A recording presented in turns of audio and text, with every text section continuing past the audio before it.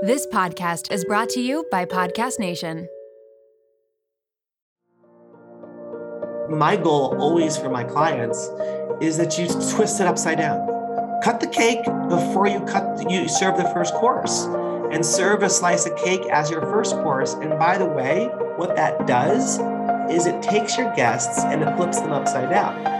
And then now they're going, wait a minute, what's going on, right? Let's take a breath. Hey guys, I'm Cindy Litvaco, and welcome to Something to Share. Every Wednesday, I sit down with people you may have seen on your TV screens, experts in their fields, or just people I find inspirational, so that they have a platform to dive into the things that they really want to talk about. We all have something to share, something that we're going through, and something that we need to hear. So let's get started. Hi guys, welcome back to the podcast. I am recording from Peoria, Illinois. We are here for the very first Bachelor Live show of the tour. Today we start tech, load in all of that stuff. I had rehearsals in LA a couple of days ago, so we have the show all learned. And now we're going to start putting everything together, start testing out with some volunteers who are going to play the women who will eventually be in the show, because we always pull people from the audience, which will be super fun.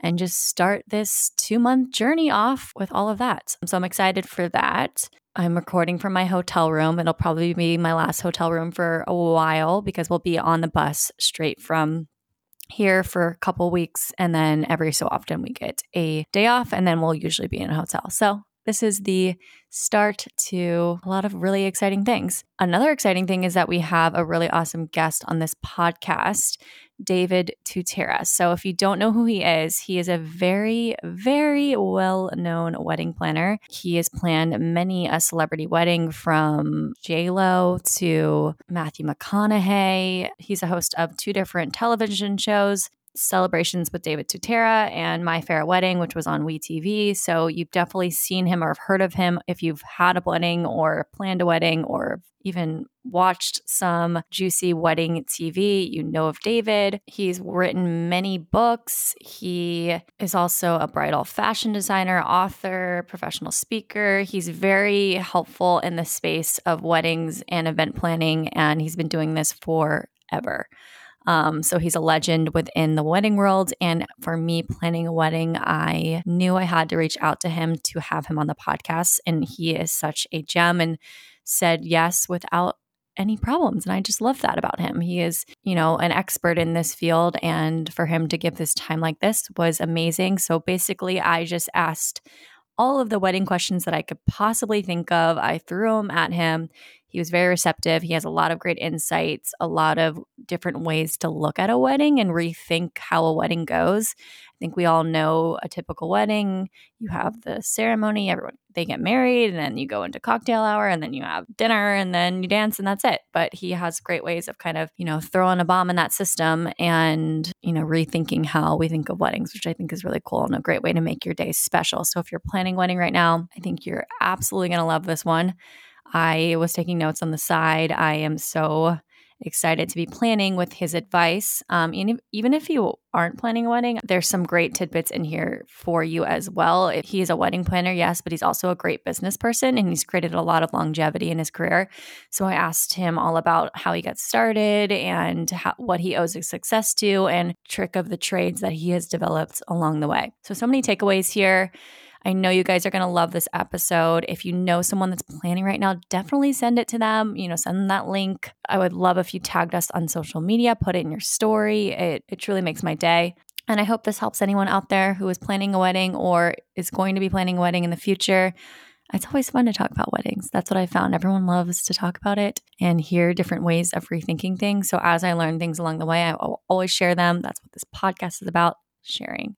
So besides David today, I wanted to share, since I'm traveling for the next 2 months, kind of the ways I stay healthy or try to stay healthy while I'm traveling. It is definitely not an easy thing to do. I can't say I travel that much, but whenever I do, I always try to stay to some type of routine or do my things that help me feel like grounded and centered before I go off and do whatever I'm doing, whatever the trip is. And since I'm traveling for so long, I want to try and maintain my lifestyle as much as I can. with tour is kind of interesting. We usually have our days off until around call times, usually around like 6. So we have the day pretty much free, which is really nice. So I can get work done, I can record, I can work out, do all those things. There's generally some easy things I always try to do while I'm traveling. I feel like helps me not feel crazy by the end of the trip. So I wanted to walk you through some of those in case that helps people, or if you're traveling soon, or even if you're just like looking for some like healthy lifestyle tips. I got you. So main thing that I try to think about when traveling is what I'm eating, not so much to like diet or be restrictive or ever. I'm never like that, believe me. But more just to feel like good and have good energy. And for me, that's digestion. And that is something I struggle with. So I really have to like keep that in check. If you guys are interested in gut health or digestion, go back to the episode with the Gut Health MD. It's a few episodes back. It's incredible. He breaks down all of the things gut health, but that's something I definitely have to keep an eye on. So every morning, what I do is brush my teeth, drink water, kind of get that flow going. And then I'll take my seed probiotics. Those are the ones that I found recently that have worked the best for me. It just helps me feel like regulated and keep things moving, because I know that's tough when you're traveling. And that's it. I don't do anything crazy. I don't do crazy supplements. I've found that less is more for me. And then I just see how I feel. If I'm hungry, I'll eat. If I'm not, I'll wait. So then I usually have coffee in the morning. If I'm having like bad digestion days, I'll wait to have coffee after I've had like a banana or something, just to kind of coat my stomach, because sometimes coffee on an empty stomach doesn't do great for me. And then I'll throw things off. So I'll usually figure that out based on how I feel. I've been pretty good lately about being able to just have coffee in the morning and wait a little bit to have breakfast, and that's been fine. In general, for what I like to eat on a regular basis, I always try to get a protein, a fiber, and then depending on the meal, greens. I'm a big follower of Be Well by Kelly. She is also a celebrity nutritionist. I'll try and get her on the podcast at some point. Her main thing is keeping your blood sugar down and feeling full. So no matter what I'm doing, whether I'm getting a snack in the airport or, on the run, I try to just have something that's going to make me feel full and satisfied, because I hate being hungry. It's my least favorite thing in the world. I just get nervous when I don't have snacks, because if I end up hungry, my whole day is thrown off and I can't think about anything else but food. So I was always the girl growing up that would bring snacks, pack a PB&J, always had something just in case I got hungry. That's just the way I like to live. So usually I try to find in the airport some type of a bar just to have on me, or like a good trail mix. In general, I just try to keep my sugar down, because when I am traveling too much or I can't really get my foods that I normally have, if I'm having like too much sugar, I'm going to feel really sluggish and my energy will drop throughout the day. And I like to just kind of keep myself as even keel as I can. I know this is not the easiest thing to do. So whenever I'm looking for grabbing a snack in, say, the airport or a gas station or something, I just try to look at what the sugar is. I think that's like a good rule of thumb, is to try and get a bar that is sugar less than like 5 grams. It's really hard to do with bars, but Kind bars are like that. Some protein bars are like that. And then also just watching the ingredients, make sure there's not like a ton of soy and crap that's pumped in there. Because again, digestion. So usually I just try to find some type of protein, fiber snack and just watch the sugar. It's pretty simple, but those are like good rule of thumbs when you're like in the airport trying to figure out, okay, what would be something that will fill me up, but not to make my sugar crash. So that's what I usually look for. Always water. I used to be the type that would like grab a drink in the airport, but I've found that it just makes me feel sluggish and then bloated. I'm always super bloated whenever I get off the plane. So, and as much as I can keep that down, I try to. So I usually try not to like drink while traveling. But if you're in the airport for like 5 hours and you have a layover, you're drinking. It's fine. So just trying to keep as much as I can, not being as extra bloated while I get off the plane. So watching salt, watching sugar, and then alcohol. Yeah. And in general, I just kind of stay to those rules while I'm traveling. I definitely indulge, but just trying to keep like a balance with it. Like if I'm going to get dessert, maybe not go so crazy with alcohol, or just like keeping everything even keel. So 1, I'm not going to be hungry, and 2, I'm not going to have like a crazy dip in my sugar where I'm waking up the next day with like a headache, feeling groggy, feeling bleh.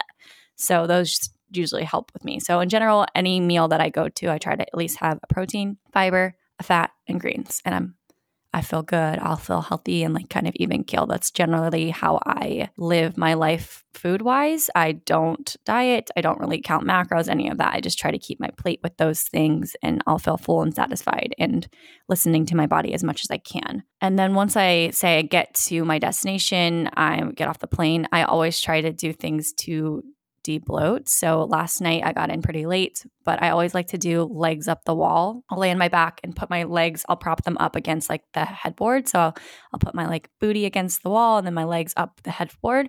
They do this a lot in yoga, but it's a great way to bring inflammation down and it brings your blood flow back towards your heart. I don't have all the science here, but I just know it's really good for you and it just feels really good to kind of get that blood flow out of your ankles and bring everything back towards your heart, just because like my ankles will be twice the size that they normally are after a plane and it doesn't feel really good on my joints. So I'll do that and do some like deep breathing, kind of like recenter myself. The energy of traveling is really hectic for all of us. And I think that's a great way for me to kind of like center, bring it back, check in with myself and not feel like all the craziness of travel. So last night I came in, I did legs up the wall for like 10 minutes, just did some deep breathing and went to bed.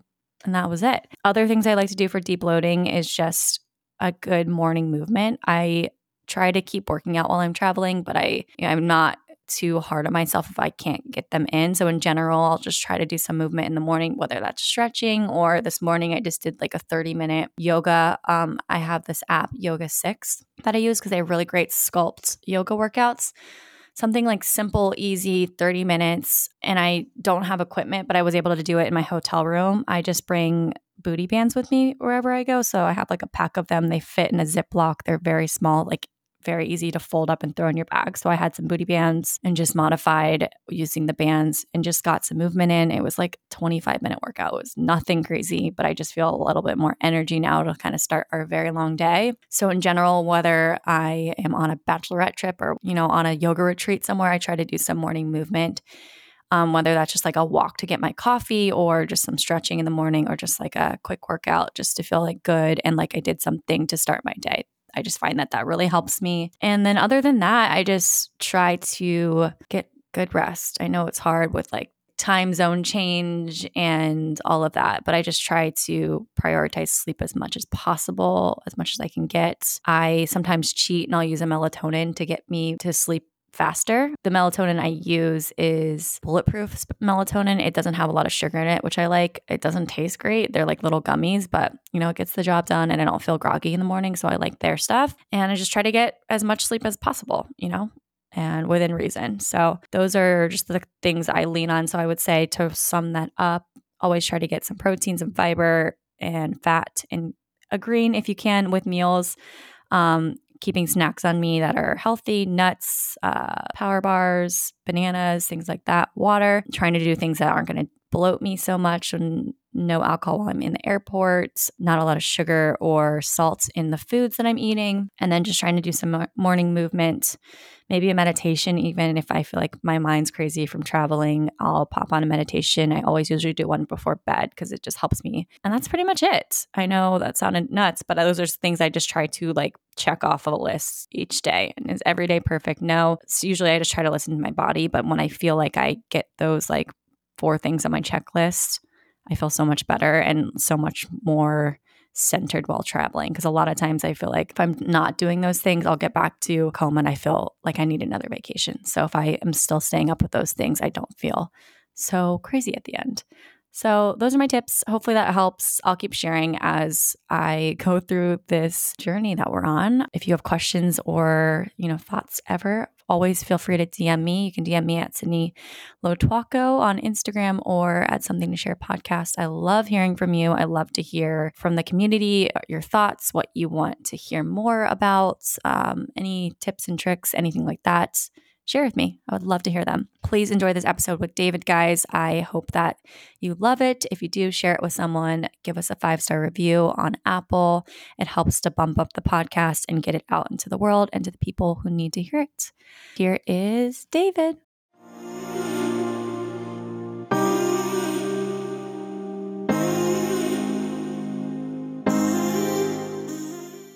you're getting married. So that must be a really exciting thing for you. Yes, I'm very excited. I haven't done really much of any planning, but I wanted to use this podcast essentially to help me get inspired, and who better to do that than with you, the best known wedding planner that there is out there. So thank you for being here. You're so welcome. It's just like, ask any question that I can help you with, because I feel like, 3 decades of doing this, I'd like to think I still know what I'm doing. Right? Do you ever get sick of parties and weddings after 3 decades of doing it? No, I don't. You know why? Every client is so unique on its own. And, sometimes there's difficult clients, which make it challenging. And, mostly for me, I'm very lucky. My clients that find me seem to be like that really great energy fit for me. Mm-hmm. And, I just had a client yesterday call me who was so perfect, and we're going to work together. And I had a client like a week ago who reached out to me, and they're like kind of kooky and fun and fabulous. So I love people that are just unpredictable. Yeah. It helps keep you on your toes, I'm sure. And excited. Keeping you refining. Yeah, and excited. Yeah. What keeps you inspired and willing to continue to show up for all these clients? Because you've had the extremes. You've had celebrities, you've had TV clients, you've had regular people. So what keeps you showing up? I think it's a great question. I think it is legitimately the joy that I get from it. If I was doing the same thing every day for the same people every day, I probably would never have lasted this long. Mm-hmm. And I think because I constantly regenerate myself and I redesign the process of how I work, I find it fun and fascinating. I find people actually fun and fascinating. I think, you get the cuckoo crazies and you get the fabulous, excited, emotional people, and sometimes you get a little bit of both. And that engages me because I never know what path I'm on. And it's never like I'm going down the one lane and highway. It always shifts. Yeah. And you get to see people at the most extreme moments in their lives. And I'm sure the most extreme emotional moments in their lives. Yes, that would be an understatement, by the way. Yeah. I was like, that's a show in itself, right? It is. So that I'm sure keeps it fresh. Before we jump into all of the questions I have for you, I asked 2 initial questions of every guest. They're very simple. The first question is just to get us like breaking the ice. Any item that you might have that is special to you. It could be an item either from your nightstand, an item that's surprising, or an item with an interesting backstory. You don't have to physically have it. I've had a range of answers to this question. So anything that comes to mind. I do. That's a great question. I really love it. It's so personal and emotional too at the same time. Mm-hmm. I have on my nightstand, which is interesting. It just was placed there by my 8-year-old daughter. My mom is very sick and she's not well, and she's probably close to, being in the next part of her chapter of her world in her life. And my daughter pulled an image that she knew I talked about a lot. She found it. And this was about 3 or 4 months ago. It's myself and my mom sitting on the floor at St. Mark's Square in Venice, feeding the pigeons. And she put that photo there next to the other item that's on my nightstand, which is a tiny little vase that was from my grandmother, my mom's mom. And it's made out of iron, and it's got little teeny like flower buds with a tiny little opening at the top to put one single rose of a rose head. Mm-hmm. And that's been sitting on my nightstand probably for 20 years. Wow. Yeah, it's special because they're always with you, even though that they still are, some of them. But it's nice to have that. Just like when you go to bed, you see it. When you wake up, you see it. I'm sorry to hear about your mom. Thank you. I appreciate that. Thank you. Must be so hard. But yeah, I also love how kids are just so sweet without even really trying to be sweet too. Like, I'm sure she was just like, oh, Dad talked about this picture a lot. Like, I'll just set it here. But it's just so sweet how she knew to do that for you. So thank you. Yeah, both my girls are very much like that. They're very well aware of the energy around them. I think it's my husband and I are very much like that. So I think it just spews out to them and they return it back to us. I love that. One other question I have is anything that's on your heart or mind lately. It could be about your work or just in your life right now, anything that's been currently on your heart or mind. On my heart's been my mom. On my mind has been myself. And I started, today is day 13. So this is interesting. You're the first person that's heard this other than my husband. I decided 13 days ago that I was going to work really, really, really hard to start my day positive, to live my day positive, and to end my day positive, which, by the way, sounds like we all should do that, but we don't. Yeah. And I made an effort on that first day, and it felt really great. And then I woke up the next day and I said to Joey, it's day 2. I'm positive. I'm in a positive place, day 2. And today's day 13. And I am so excited because it actually isn't that hard to do. If you really are, manifesting that experience and that energy. And I feel better. I actually feel like things are not as heavy on my heart. It feels like the world that I'm in, the bubble that I've created for myself, feels much more calm and more positive. I love that. Thank you for sharing that with me. I feel really special. I'm wondering then, for you, checking in throughout the day when things happen, when you have insane clients, like how are you bringing yourself back to that positivity? Is it just like a reworking of a thought, or is it like a breath, or is it like writing, or what helps you to like ground back into positivity? It's like a reboot. It's like you look at the moment that you're in that might be causing you to have that sort of negativity or anger or challenge or stress, and you just sort of reboot. It's really like my computer going down before we got on our Zoom call. The plug, the power went out, so you have to reboot. And that's what I figured out how to do. I don't know how long it'll last. I hope 13 days becomes 26 days and it continues.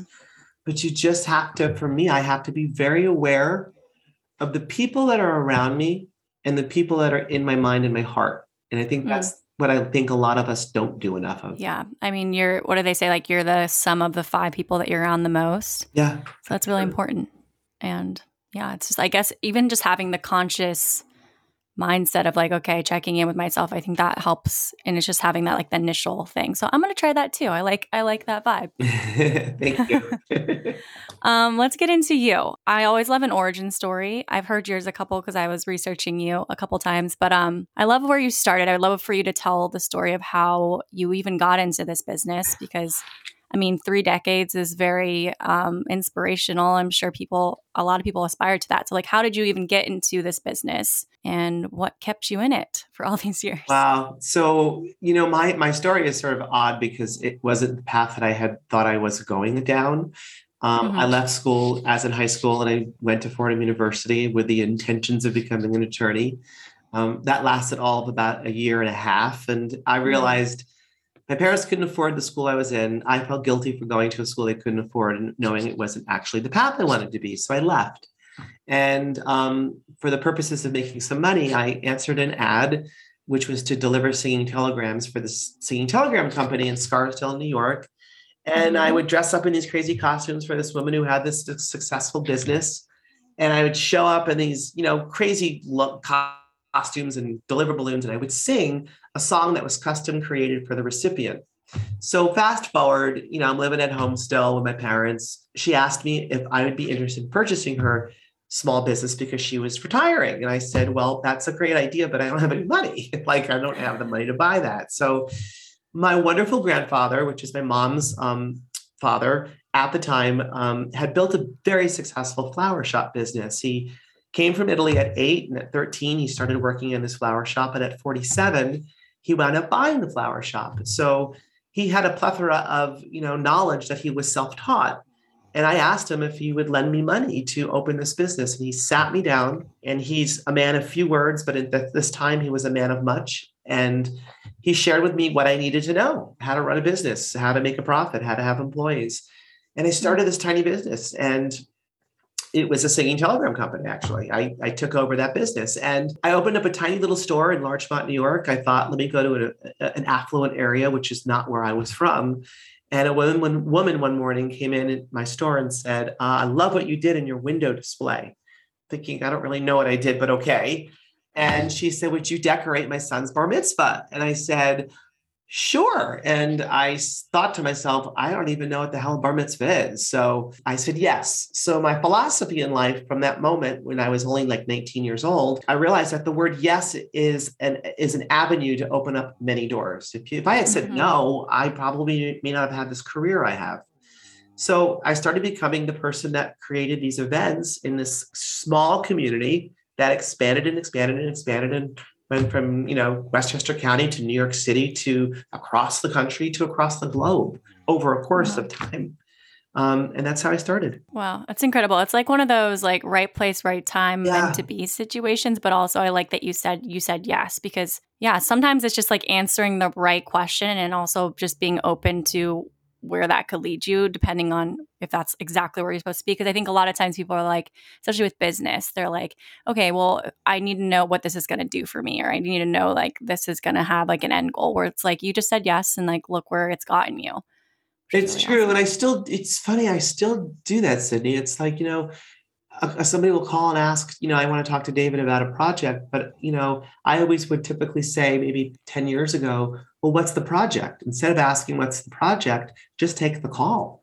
And then Yeah. sometimes that lack of information sort of blossoms into something that becomes pretty powerful. I mean, yeah, even you just being on this call just goes to show that you still do that. Yeah, I love that about you. thank you. Um, I'm wondering for someone looking at you, like what you've now gone from starting off in something, kind of falling into it, and then going to this way huger scale of like working with celebrities, being on talk shows, having your own reality TV show. Like, how did you stay, like, I guess, humble in the process? And how did you not get like imposter syndrome working with all these huge names, knowing from like where you started to where you are now? Like, how did you maintain like David through all of it? It's funny. Your question is so relevant to me right now. I'm in the very back end of writing a book. This is my 8th book, but this book is about my life. And I talk about in one of my chapters when people refer to me or had used to refer to me as talent on a show or as a celebrity, I always found it insulting and I always found it uncomfortable. And I always wanted to be referred to just as myself. Where's the talent? Well, the talent has a name. It's David. Who's the celebrity? It's David. But I don't perceive myself as a celebrity. I perceive myself as someone doing a great job at a job that he wants to, make people feel great. So keeping myself grounded is really hard, as you probably know. In television, you can get pushed up the ladder really fast, and you get thrown down very quickly. Oh yeah. And a lot of people around you, if not a majority, if not all, really don't care about you. They care about their jobs, keeping their jobs, making more money, and making sure you're doing the work that you need to get done. And even if it's not something that you believe is right for you. So I took my job seriously, but I didn't take the role of being on television seriously, because it goes up, it goes down. It can go sideways and go forward. As long as you're present and realizing that it isn't the end of the world and it's not going to make you who you are. You are who you are before you've gotten there. I love that. Yeah, sometimes that's a really hard lesson to learn. Hard. If you don't have your feet on the ground like that, because it'll definitely do that for you. Especially, I love that analogy of being thrown off a ladder, because I've felt that. I know friends that have gone through that from being on TV, and it can happen in different scales, but it definitely happens. So it's nice to have like being humble and grounded in like who you are. What would you say to someone who wants to be involved in the event industry or wants to get started? Because I'm sure it can seem overwhelming with how many people are involved in it, also, but dealing with all the different personalities and things. So what would you say to someone who wants to get into it? And what would you say helped you build that success that you did? The latter of the two questions I'll answer first is that the success for me was that I knew nothing. So I was self-taught and I figured it out. Lots of mistakes, and mistakes can become massive successes. So I think being incredibly aware of who you are, what you believe in, the people you surround yourself with, and the understanding that you don't have to be perfect. And when you put those together and create that formula, I think it sets us all up for the ability to step forward with success. I always say also that I've had so many struggles in my career over all these years. And I say that if you're aware of your struggles equal successes. Look at the struggles and you throw them away. The future can continue to have more struggles. So always being aware of what happened, why it happened, what you could have done differently, and what you will do next time. Yeah, applying the mistakes that you've learned, because if not, those same things are going to come right back around the corner to teach you the lesson again. Exactly. Yeah, I was taught that a lot in dance. Like, you can make a mistake, but you have to learn from that mistake and never make it again. Yeah. I can relate to that fully. What would you say then to someone to create the success that you've had? Maybe not on the scale that you have, but like, what do you owe your success to, do you think? I think the first question that you would ask is, how do you get into the industry and become successful? I think when I got into it, it was a much different industry. It didn't have as many people now that there are because it wasn't really known. If you were a party planner, people thought you were a club promoter, and now party planner is written into scripts, it's written into movies, it's an actual legitimate, industry. And now, unfortunately, and I say this all the time, there's too many people in it. And there's so many people in it that don't know what they're doing that it's now diluting the level of professionalism. So I always share with people, if you want to get into the business, you need to go in with an abundance of emotion, an abundance of wanting to make people happy. You are leading with joy and you're leading with creating uniqueness. If you don't have all those pieces sort of in your hand, it's going to be really hard. I mean, yes, you have to learn how to run a business profitable. You have to learn how to run a business with employees. You have to understand timeframes and timelines. That's all well and good, but it's the other part. It's all the other things that you really need to make sure you know why you're doing this, not just to make money, but to make people feel special and happy.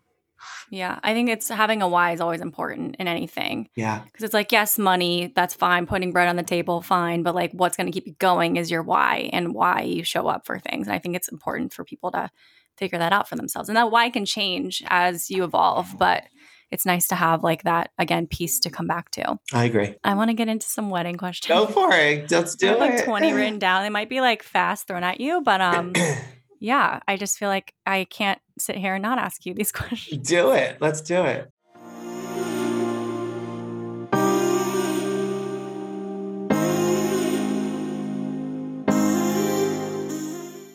Let's just start with like first piece of advice for someone planning a wedding. Like, what would you say best practices are as far as like steps? So you get engaged. Now what? Like, what do you do first? What's like the planning process of planning a wedding? All right. So you got engaged. If I may ask a question back to you first before I answer your question, how long have you been engaged? I got engaged in December. I believe it was the 5th. December 5th. Okay, so you're newly engaged. When couples call me after they've like a day after they've been engaged, I'm like, well, pause, guys, take a chill pill and realize that this is an exciting moment. Too many people rush down, and I literally mean down the aisle, to figure out how to plan their wedding. And they're not ready yet because they really haven't had those conversations. As couples, you have the conversations about how much you love one another and how one makes you feel great and how, that you're going to live your lives together in the future, hopefully. Then the ring goes on the finger and now you're engaged. And now they start making really, really poor decisions because they're overly excited. So I always say, give it a month to 2 months, which is where you kind of are right now, and allow yourself to begin to think about what is the style, the energy, the destination, the location, what is the vibe you want to create for your wedding memory. And the thing before that really is the one thing I tell people that no one really likes to listen to this is that, what is your budget? Like what legitimately are you going to be able to afford before you start running down the aisle and trying to put this together? So once you have that mindset, I think it begins to put you on the right path of moving things slowly, quickly enough to get to the finish line, but slowly enough to be able to process the content and the ideas that you want. I love that answer. Yeah. Because a lot of times we were like, have you started planning? I was like, I have over a year. So yes, but no. I've just been doing a lot of Pinterest boarding. So that's been a fun time for me. What makes a wedding successful in your opinion? Oh, wow. My goal always for my clients that have successful events is that they don't do the predictable formula of a wedding. I just talked about this. I was in Chicago at the Windy City show last weekend, speaking to brides and grooms. Everyone understands what a wedding is. It's predictable. You show up, you go to ceremony, you go cocktails, then you have dinner, you dance, cut the cake, go home. It's like, it's just like it's a ritual. My goal always for my clients is that you twist it upside down. Like I was explaining last week to this room filled of very eager, excited couples. Cut the cake before you serve the first course, and serve a slice of cake as your first course. And by the way, what that does is it takes your guests and it flips them upside down. And then now they're going, wait a minute, what's going on, right? Like this is something I wouldn't have expected. And you start to do that every 30 minutes or 40 minutes into the time frame, and you move and shift things in different places. It's not costing more money. It's changing the perception of your guests being passive guests or interactive. And now they've become interactive because you as a host are shifting it and switching it all up. That's so fun. I'm going to have to figure out how I can put a bomb in the schedule. What details should be stressed and what should not be stressed, or what could be like not as stressful? The most majority of stress comes from your bridal party. I hate to say it. It just does. It comes from the people that are surrounding you. So often I have great wedding couples that have a really fabulous, group support team, groomsmen, bridesmaids, all of that works. And then you have like one just bad apple in it, which winds up becoming something that spreads to everybody else. So I always say, pick your bridal party carefully. And if that means to pick less than the people you choose to want to have, it might be better to support you that way. And that stress factor gives you the opportunity to enjoy yourself more with your partner. Yeah. A lot of people are getting rid of the bridal party these days too. Yep. So fascinating. What to look for in a wedding planner? Well, first of all, you need to find a wedding planner that's actually legitimately listening. And your goal as a consumer is to make sure they're listening by asking them in a future conversation the same question that you asked them the first time. And see if the answer has shifted, because a lot of planners spew out content that is just over regurgitated over and over.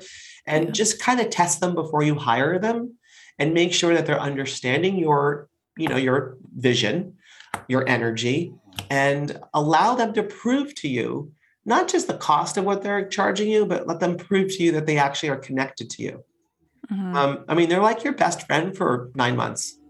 10 months, and they disappear. Or sometimes they stay your friends. Sometimes it happens. But make sure you feel they understand and they got you. Okay. Find a new bestie, I guess. Yeah.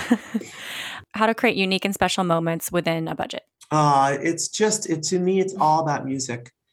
To me, the heartbeat of any great celebration is the music. I pull on heartstrings all the time. I find, magical scores of music that shift the energy during dinner. I don't always typically love to do a traditional wedding band. And quite frankly, I don't like them at all. Get a great singer, get a great performance, do a 30-minute set with someone that really allows you, your partner, and your guests to feel like they're experiencing something that they'll never experience again. That's what really shifts the tone and energy of a wedding. Yeah. They're like the guide of the wedding too, essentially, for the guests, because they're like, okay, we're doing this now. Didn't you have a 60-person gospel choir? Oh, my wedding was nuts. I went crazy. I had a massive gospel choir. I had a very well-known opera singer. I had a 30-piece orchestra. And I also had this phenomenal singer from North Carolina who flew up and performed for us both at the ceremony and also at the celebration. Incredible. It was just so special. It was so great. Like a concert. It was. Awesome. Best wedding hack that you've learned in the time of your experience. Oh, I'm going to give you one that I don't typically share, but I'll do it. And this would be what I would say to a client. So when I see a client coming to me in a foul mood, for whatever reason I don't even know yet. And typically it's the mom. It's always typically the mother of the bride. And they're coming towards me to complain about something that is irrelevant. I immediately look right in their eyes and I'll say, oh my God, you look so beautiful. I love your dress. You look fabulous. You look amazing. She forgot exactly what she was going to ask me. And I made her smile and they walk away. So that's my version of trying to, cut it at the moment before it turns into something bigger. And another kind of funny example is often guests come to me in a party and say, it's freezing over here. The music's too loud, as if I have complete control over the full ambiance. So I've learned over my course of 30 years, I'll get, okay, you know what? I'll be right back. And I'm going to make sure I raise the heat up a little bit, to keep it a little bit warmer, or I'll dial down the music. By the way, I do neither of the two. I just I let them think that they got what they were complaining about accomplished. Yeah, that's a great hack for just regular life in general. Yes. Tell people they look really pretty. I used to do this a lot in fitness. Be like, you guys look great, or you just essentially tell them what they want to hear. Yeah, that's what they need to hear. Yes.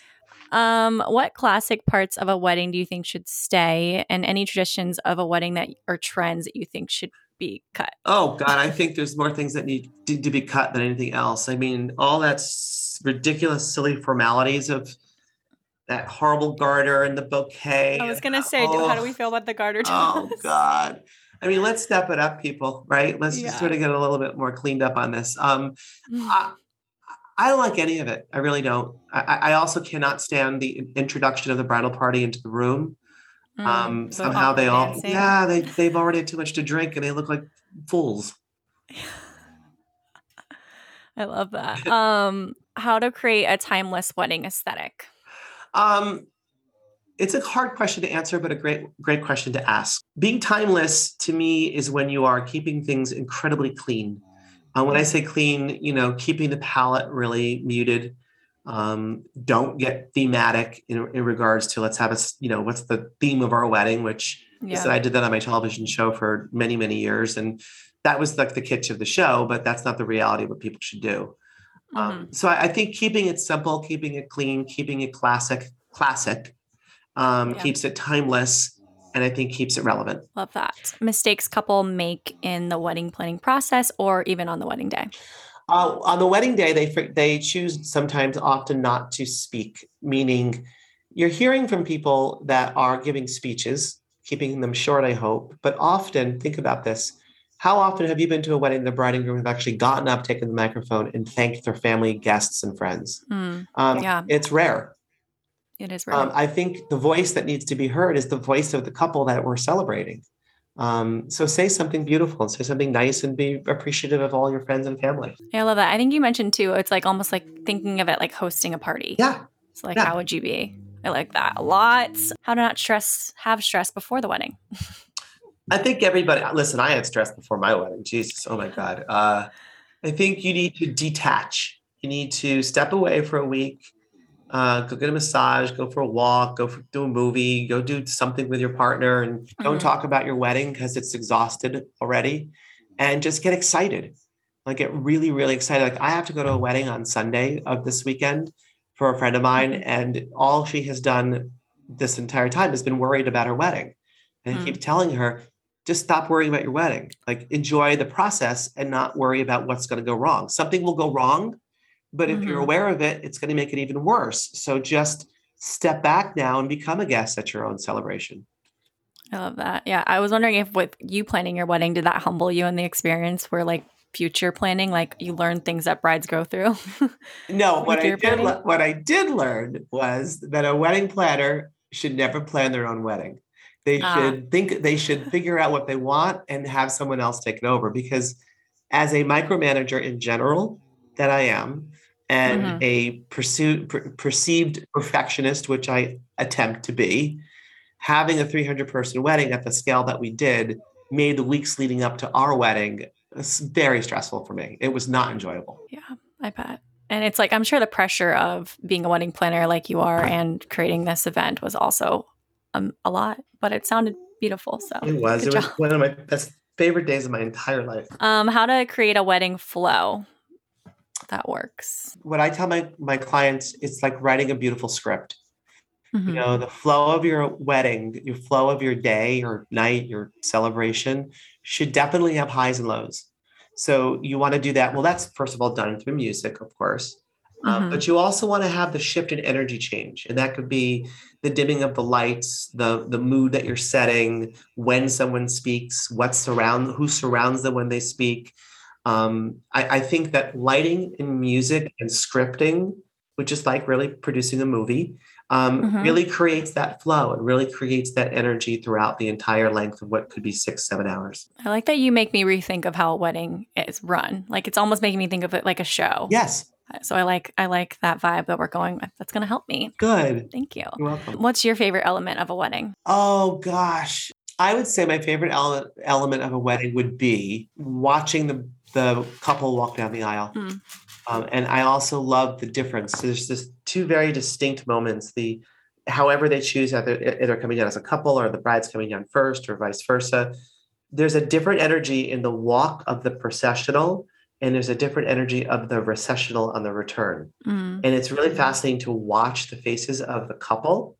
And then I also think that being able to see a couple that have now been married in their celebration space, actually walking side by side and going to friends and family and saying hello. Mm. It's an old tradition that has gone away. They just jump on the dance floor and they act like fools sometimes. And I think it's important to be the host, Yeah. the host and the ringleader of this celebration. And that's a responsibility that most couples don't take on. Yeah, I like that. And it gives it the personal touch too, because all these It people came does. and showed up for you. So like connecting with everyone is Exactly. really great. What's a wedding song that you could never hear again and be fine? Single lady. Oh my God, I bet. And then they make fools out of themselves. Yeah, So every time. yeah, I'm good. I'm good with that You're one. good with that one.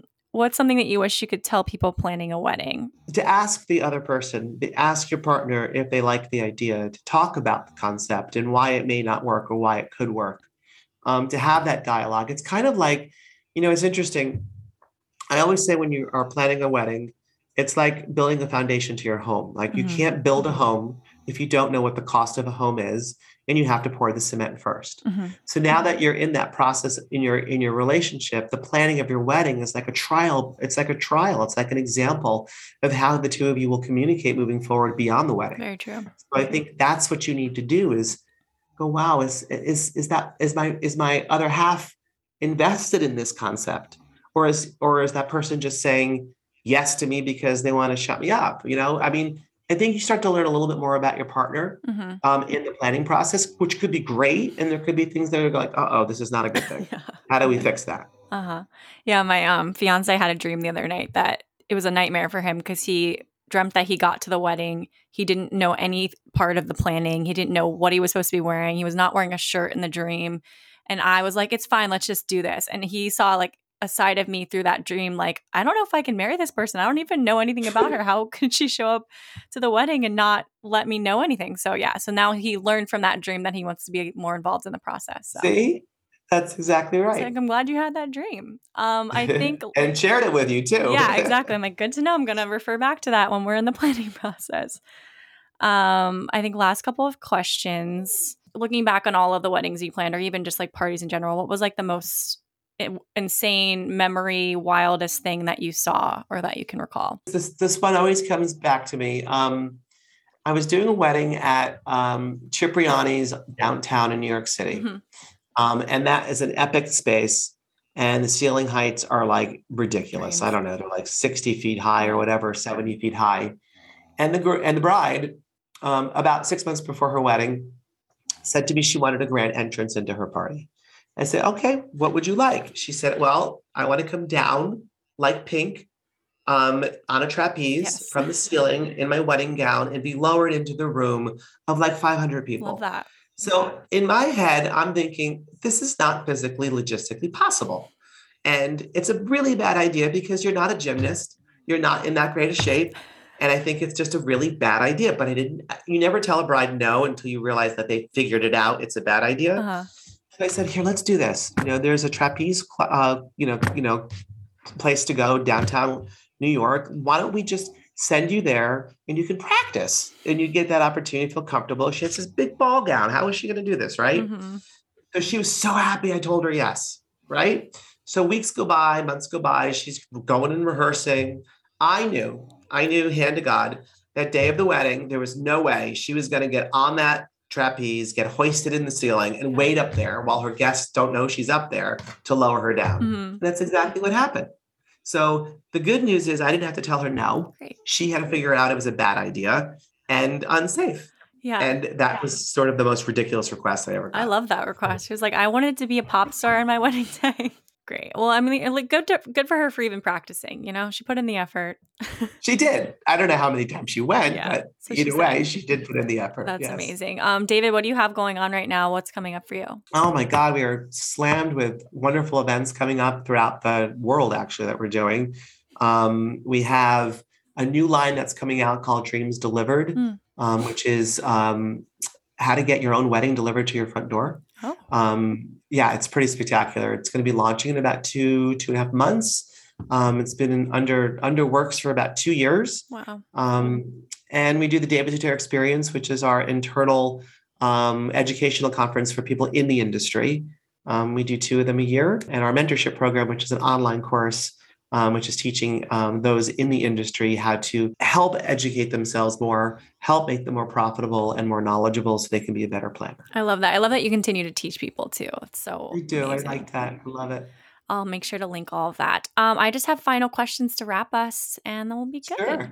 Sure. First question, anytime that you might have overshared, since this podcast is about sharing, either with like a bride or a couple, or just like overshared on TV, or something that you would change or alter or say differently? I probably can answer that with 100% no. I'm not an overshare. Oh, good. I think a lot of people do that on television, and a lot of people do that in our industry. I'm pretty buttoned up, kind of like I keep it to myself. So I don't know. I don't overshare. I respect that, because it can be hard to be like, okay, I want to be personable. I want to like tell everything, but you tell like everything that you need to. You don't like, I don't feel like I don't know you from that. So I respect that you do that. Thank you. It's also hard to do. It's like a hard dance. So good for you. What do you want to be known for or remembered by after all of this that you've done? Oh, I think I would want to be remembered and reminded of how much I care about people. One of the things that people don't know about me is that, and it has nothing to do with my career or what I do for a living as in creativity, is that when I see someone that it needs help, or I see a moment that someone's having challenges, total stranger, I step in. And I try to fix or try to help the moment to just alleviate whatever that pain or sorrow might be. My husband always says, "Oh God, here he goes again." And I do it because no one did it for me when I was in times of need. So it isn't like I'm changing the world. It's just that I'm lending a hand to make other people feel just a little bit more joy when sometimes joy just seems to be impossible for them. I love that. That has a ripple effect too. You never really know who helping that person can help all these other people too. You get a little bit of trouble sometimes because there might be somebody with that person that doesn't want to hear about what you have to say. Yeah. I just stand up for people. I stand up for people no matter what color they are, who they love or what they're doing. It's really important that they know that. That's awesome. Last question. What's like one last piece of advice or leaving thought? It could be related to what you do or anything. I've learned over the past 2 years during our wonderful change of our world, I have learned really hard to really find the joy in my journey. And it is not the easiest thing to do when you're really sometimes not in the right place. So with that journey and finding that joy, it has been really a helpful process, at least for me. And I always share with people when I get onto a stage and doing motivational speaking, which I do a lot of, is I remind them that every day is not going to be a perfect day. But if you can find a simple thing in that day that gives you that joy, that journey becomes a lot more successful for you to push forward. I love that. It's enjoying like the process of it instead of just the destination. Thank you so much for that and for being here with me. Where can everyone find you, all that you're doing, all the good stuff? Oh gosh, I'm on every social handle, so we can go to everywhere there on all of them. And davidtutera.com has all the information on all the different programs I do and how to reach me if you're looking for someone to create a celebration for you or just wanting to learn and become a better person. We have all that on the davidtutera.com site. Amazing. Thank you so much. This was awesome. You're so welcome. That is it for me today, you guys. Thank you so much for being here and for listening. Before you go, make sure that you rate, review, and follow, as well as subscribe so you never miss an episode. And one thing you can share in the meantime, this podcast, obviously. Send it to a friend who needs some inspiration or give us some love on social media and tag us at Something to Share Podcast on Instagram. And I'll see you next Wednesday.